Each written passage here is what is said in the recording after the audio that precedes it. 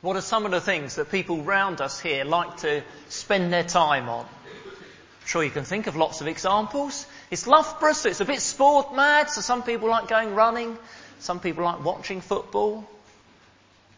This side of town, it seems some people spend a lot of time on their gardens, getting them looking immaculate.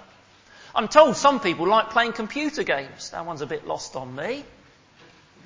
Some just love to socialise, whether it's in the students' union or the pub or the bridge club. And some like to go to church. Some people like going to church. Some people are interested in Jesus. Is Jesus on that level? Is Jesus on that level? Another interest. Some people have that interest, some people don't. Just do what you please. Is it a bit fanatical of us to say you must take notice of Jesus? Shouldn't we just leave people alone to make their own choices, pursue their own interests? Well, that is answered by Mark chapter 12, verses 1 to 12. So, if you've got a Bible, would you turn to that? It'd be a big help to have Mark 12, verses 1 to 12 in front of you. Here's a story Jesus told. It's a story to show the authority of Jesus. As I said earlier, it follows on from Jesus has been questioned about his authority in chapter 11. It's a story to tell us don't mistake God's patience for him being careless about how we treat Jesus. It's a story to warn those who reject the authority of Jesus. I want us to hear the story now, and as we hear it, to do so on three levels. First of all, the story itself. And then what it meant for the people who were challenging Jesus' authority. That's the issue going on in these chapters. And then what it means for us. What I'm going to do is go through the story and keep on doing it on those three levels. So let's start with a remarkably patient vineyard owner. This is verses 1 to 5. A remarkably patient vineyard owner. A man owned some land. And he planted a grapevine in it. And he made it into a vineyard. But he was off living somewhere else. And so he rented it out to farmers to look after it. They would make money out of it. And he'd get some of the produce. Sounded like a good setup. They are called here in this parable tenants. I'm going to use that word quite a lot. I hope you know. A tenant is someone who rents a property, lives in a place they don't own. Well, harvest time came and the owner is due to get some produce from his vineyard, and so he sends a servant. But when he arrives, the farmers beat him up and send him away with nothing. What would you do if you were that vineyard owner? What would your reaction be? Call for the police? Have them thrown out and get new tenants? Take legal proceedings? People can't be allowed to act like that. Well, of course, there weren't police back then, but the owner in that society did have the right to have the authorities bring in heavily armed, trained men who would take vengeance for this insult. And he not only could do that, it would be thought that he should do that because it was an honour culture and you should stand up for your honour. But he doesn't. What does he do? He sends another servant. And they beat him up too. And as if to emphasise, you've not stood up for your honour, verse 4 we find, they treat him shamefully. This is a matter of honour and shame. Well, now, surely he's going to send the heavy mob in and sort out those scoundrels. No, he sends another servant to again ask for some of the harvest. And the farmers take it a step further. They kill him. And then the owner sends yet more and more, even though the tenants beat up some and kill others. Here's a businessman who appears totally weak and rather silly and certainly dishonoured. In order to give these scoundrels repeated chances to do the right thing. Now surely, don't you think Jesus has messed this story up a bit? He's just pushed it a bit too far. It's like a Charles Dickens. Do you ever read them?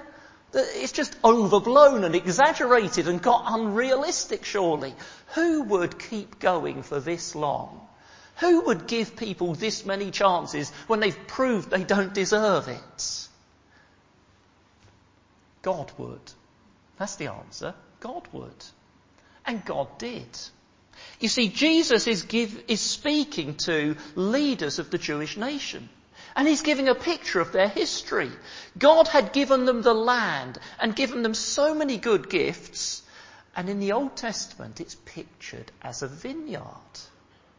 By the way, if you want to look it up later, it's Isaiah 5 that Jesus is drawing from, where you have this picture of Israel as a vineyard. But they'd got on and done their own thing. And they'd pushed God aside as if he had no right to expect anything from them. Leave us alone to do our own thing. And again, century after century, God had sent them prophets to warn them and to invite them to turn back to himself.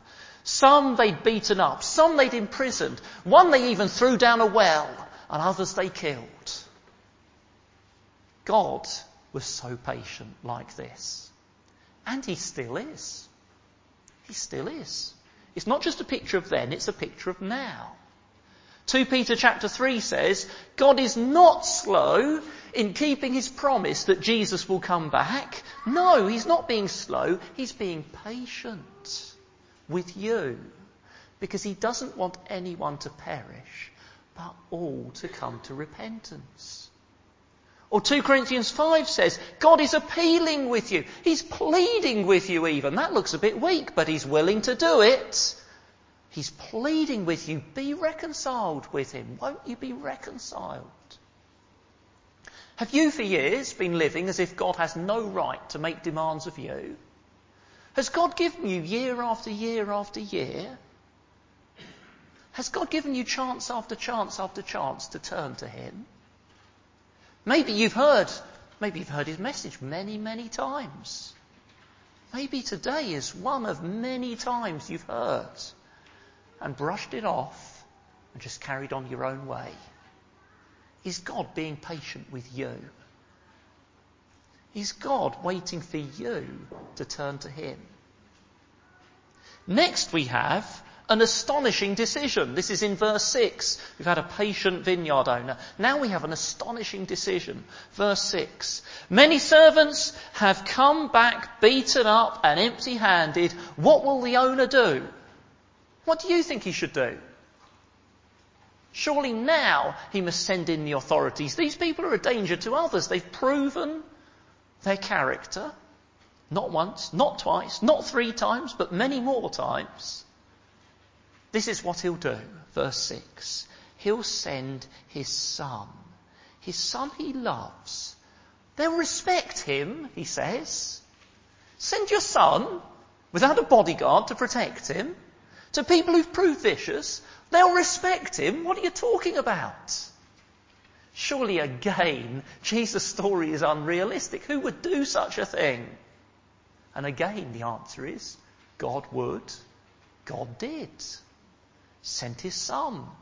To the people who killed the prophets he'd sent. Sent him without a bodyguard of angels. Sent him as one lone man. A frail-looking human. All on his own. The vineyard owner looks foolish to us. Looks a bit weak to us. Can't he see how it's going to end? Whatever makes him so concerned for these people, he'll give them yet another chance, even at the risk of his honour and his son. But Jesus says, that's God. He's not being foolish. He's certainly not weak. He'll end the story in powerful victory and in terrifying destruction of his enemies. But he's going to send his son to them out of love and give them another chance. What will you do about that? Go home and carry on as if you hadn't heard any good news this morning. Spurn his love, throw it back in his face, or say, wow, this God is worth knowing. Him sending his son must be massively important. I need him. I need to find out more. So let's move on. We have next a foolish response. A foolish response. This is verses 7 and 8. Verses 7 and 8. The farmers see the son coming. Maybe they keep him waiting at the gate while they have a talk. What shall we do? Here's the son. He sent his son to us. Can you believe it? Well, what should we do about that? Well, let's kill him. Then we can keep this vineyard for ourselves. Does that sound sensible to you? Kill the owner's son, then we get the vineyard. It doesn't make much sense to me. It doesn't sound very logical. Now, in Judaism back then, there was something like squatters' rights. If a person had been in a property for a certain length of time, they had the right to stay there. Maybe they were hoping for something like squatters' rights. But surely it just doesn't sound very realistic. Surely the owner will come and sort them out. Surely they're not going to get the vineyard through this. They're going to get killed through this. But they seem to think this owner is too distant and weak and uninvolved to be a threat to them. Kill the son, and this owner, he's not going to do anything about it. He's weak and distant. Their attitude seems mad to us. How can they think they'll get away with it? But Jesus was describing exactly the people he was speaking to. Back in chapter 11, you might remember, was it last week? I think Tim took us through this. Yes, it was. Back in chapter 11, Jesus had taken over the temple for a while. And he'd shown that they'd made it all about them and what suits them instead of about the worship of God. They're just like the tenant farmers. And now they are thinking, if only we could get rid of this Jesus. He's disrupting our control of things. If we can get rid of this Jesus, we keep our power. We keep our temple our way as we want it. How could they think they'll get away with it? Because they think Jesus is just a man who's being a nuisance, with no authority or power. And they think God stays distant and leaves us to do what we like. He's just an uninvolved, distant God. The tenants in the story seems a foolish decision to us. Maybe the religious leaders back then, you think, well, how foolish they are. But was Jesus describing you? Was he describing you? It's a good thing to be a tenant in God's world. We receive from God. He's so generous. And we're here to live for God. But do you regard yourself like that? Or do you act as if you're the owner? When I was a student, I organised a meeting to consider the rights and wrongs of abortion. Whoa, big hot topic. I organised a meeting on it, wondered if anyone would turn up, and then loads of people turned up. They turned up to object to it and to close the meeting down. The meeting was unable to continue because they turned up with megaphones and just shouted, "Our bodies, our lives, our right to decide. Our bodies, our lives, our right to decide," continuously, so the meeting couldn't happen. Now, let's ignore for the moment there is another body involved in abortion. The little child's body. But there's the human attitude ever since Genesis 3. Our bodies, our lives, our right to decide. We even, like the religious leaders in the temple, tend to turn church into all about us, as if it belongs to us. If you hear that Jesus says no, you are a tenant in God's world, answerable to him. Do you push him aside? Just another religious claim trying to restrict me? Or do you carry on doing your own thing? Do you see you're like the tenant farmers, like the religious leaders at the time of Jesus, ignoring who he is, acting as if God is distant and he doesn't get involved? Is he like that? Distant, uninvolved, you'll get away with it. Let's see. We have next a severe but good ending. This is verse 9. Verse 9 gives us a severe but good ending. The owner of the vineyard had looked weak and foolish, but he wasn't. He was being strangely loving and patient to bad people. And at last he comes and he takes action. And he doesn't pussyfoot around. And he doesn't debate terms with them. And he doesn't sit down for a discussion. He kills the tenants and he gives the vineyard to others. It sounds severe to us. It is severe, but it is good. It's justice being done. And the story was warning those people. God would take severe action against them. And so, with remarkable timing, do you know what happened to those people 40 years later? Now that's interesting. 40 years later, 40 is a significant number in the Bible. God's patience hadn't finished yet. He gave them another 40 years to change. But they didn't. And so in 70 AD, the Roman army marched in and destroyed Jerusalem. And the streets were lined with crucified people. And Old Testament Judaism was brought to an end. Did you know Old Testament Judaism no longer exists? Judaism today is nothing like it. It has no priests, it has no sacrifices, it has no temple. It isn't Old Testament Judaism. God brought it to an end in 70 AD. Remarkable timing after giving them 40 years to repent. Oh, you say, that's interesting. I've learnt a bit of history today. Thankfully, it's a long time ago. It's all happened in the past, nothing to do with me. No, it is to do with us. It's in the Bible here, and God made it happen in history to demonstrate that you and I must take his warning seriously. By the way, in the next chapter, chapter 13, Jesus will use the destruction of Jerusalem as a pointer to him coming back. He'll say they are parallels. He's coming back. And this God, who at the moment looks distant and maybe even you think is weak and foolish, is actually giving you time and opportunity to turn to him. But his patience has a limit. One day he, the owner, will come back. He will turn up to deal with his tenants who've acted as if they are the owners. And it will be in some ways like Jerusalem in 70 AD. Jerusalem being destroyed tells you this isn't just a story with a psychological meaning. This isn't just about you'd feel more fulfilled if you followed Jesus.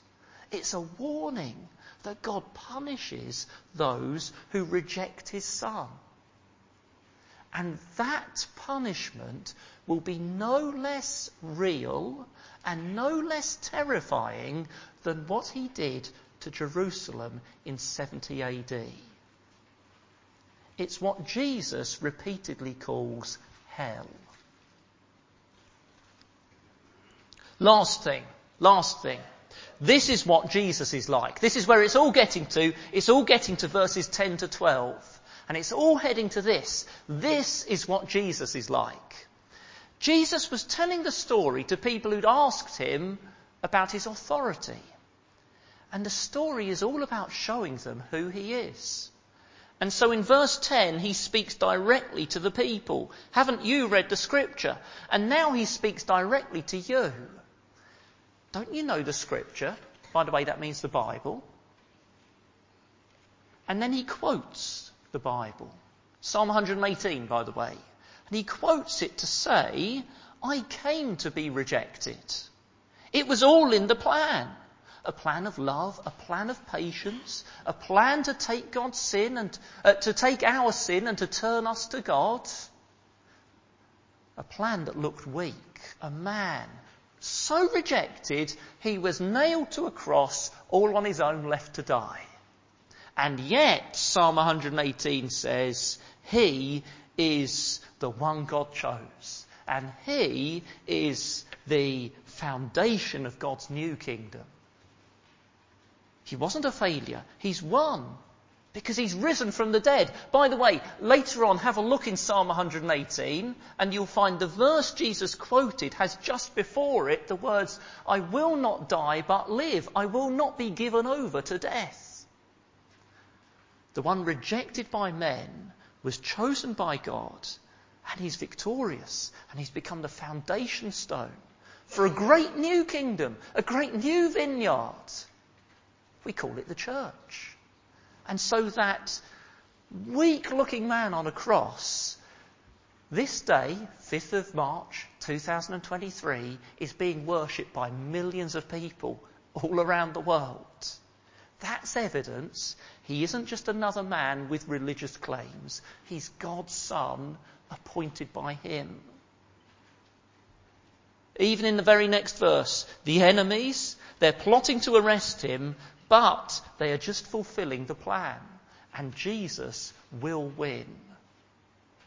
Jesus in verses 10 to 11 is telling you the story he's told isn't just a story.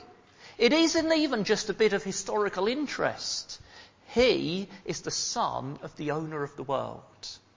He is the one appointed by God. He has come so you may receive this loving patience.